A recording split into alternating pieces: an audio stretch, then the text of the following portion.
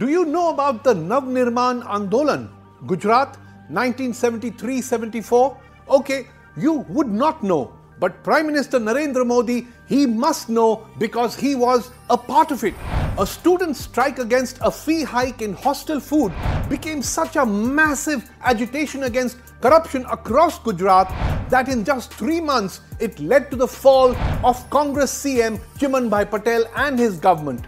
In 1975 too, during the emergency, as a student and as an RSS pracharak, Modi organized protests in Gujarat, spending months underground.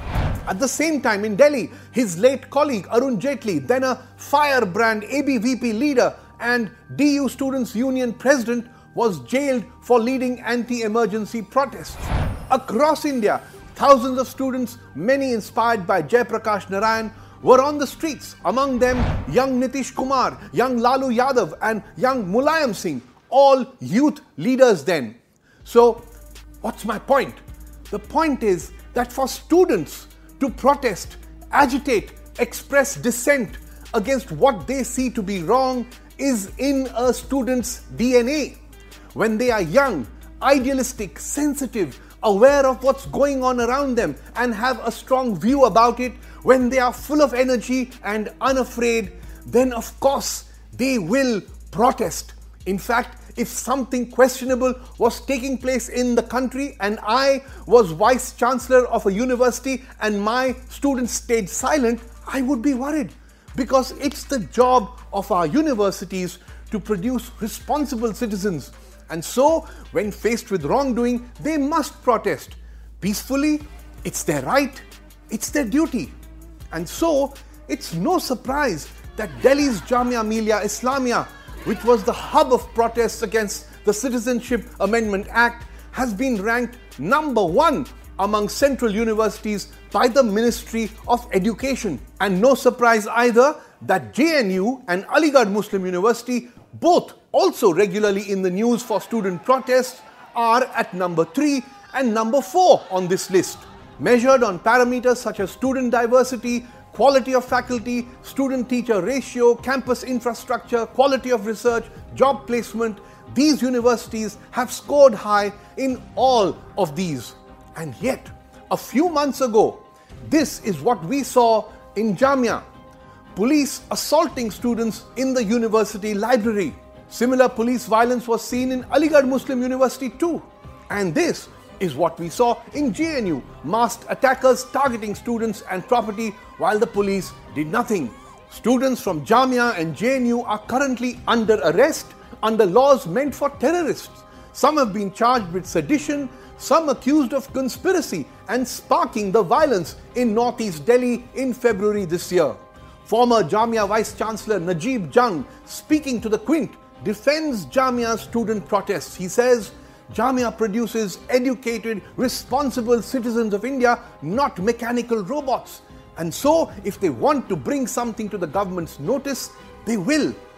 The controversy erupted because of the students' sensitivity to the passing of the CAA, of the NRC, or the NPR. There is nothing wrong with the young, vibrant students thinking about social issues, about political issues, and then demonstrating to make their feelings open to people. To those who give Jamia the tag of anti-national, Najib Jung points out that 30 Jamia students made it to the IAS this year, and that Mahatma Gandhi pushed for the founding of Jamia in 1920, the first nationalist college set up without British funding, after which came colleges like the Gujarat, Bihar, Maharashtra and Kashi Vidyapeeths, and the Bengal National University. And students at each of these campuses took part in every major freedom movement. In fact, the role of students from colleges across India in the freedom struggle are well documented. Ferguson College, Pune, Presidency College, Vidyasagar College, Bethune Women's College in Bengal, Punjab University, Lahore, Madras Christian College, Ravenshaw College in Orissa, Osmania University, Hyderabad, Central College and Maharajas College, Karnataka, Ramjas College in Delhi, whose students hid Chandrasekhar Azad in their hostel for several months so that he could evade the police, Delhi's Hindu College, and St. Stephen's College. It was C.F. Andrews who taught English at St. Stephen's College, who was sent by Gopal Krishna Gokhale to South Africa in 1914 to ask Gandhi to return to India.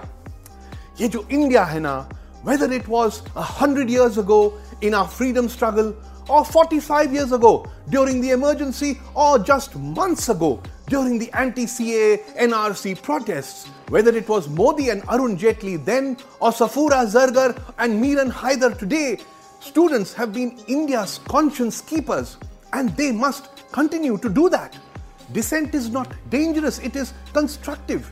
Peaceful protest is not sedition, it is badly needed in a democracy. Universities that produce students who speak their minds, we cannot label them as anti-national. Did 19-year-old Amulya Leona deserve 110 days in jail for shouting Pakistan Zindabad? Her call for kinship among South Asian countries was idealistic, not seditious. Did Rohit Vemula deserve to be targeted for being an active Ambedkarite in Hyderabad University? Should it have cost him his life? Surely not.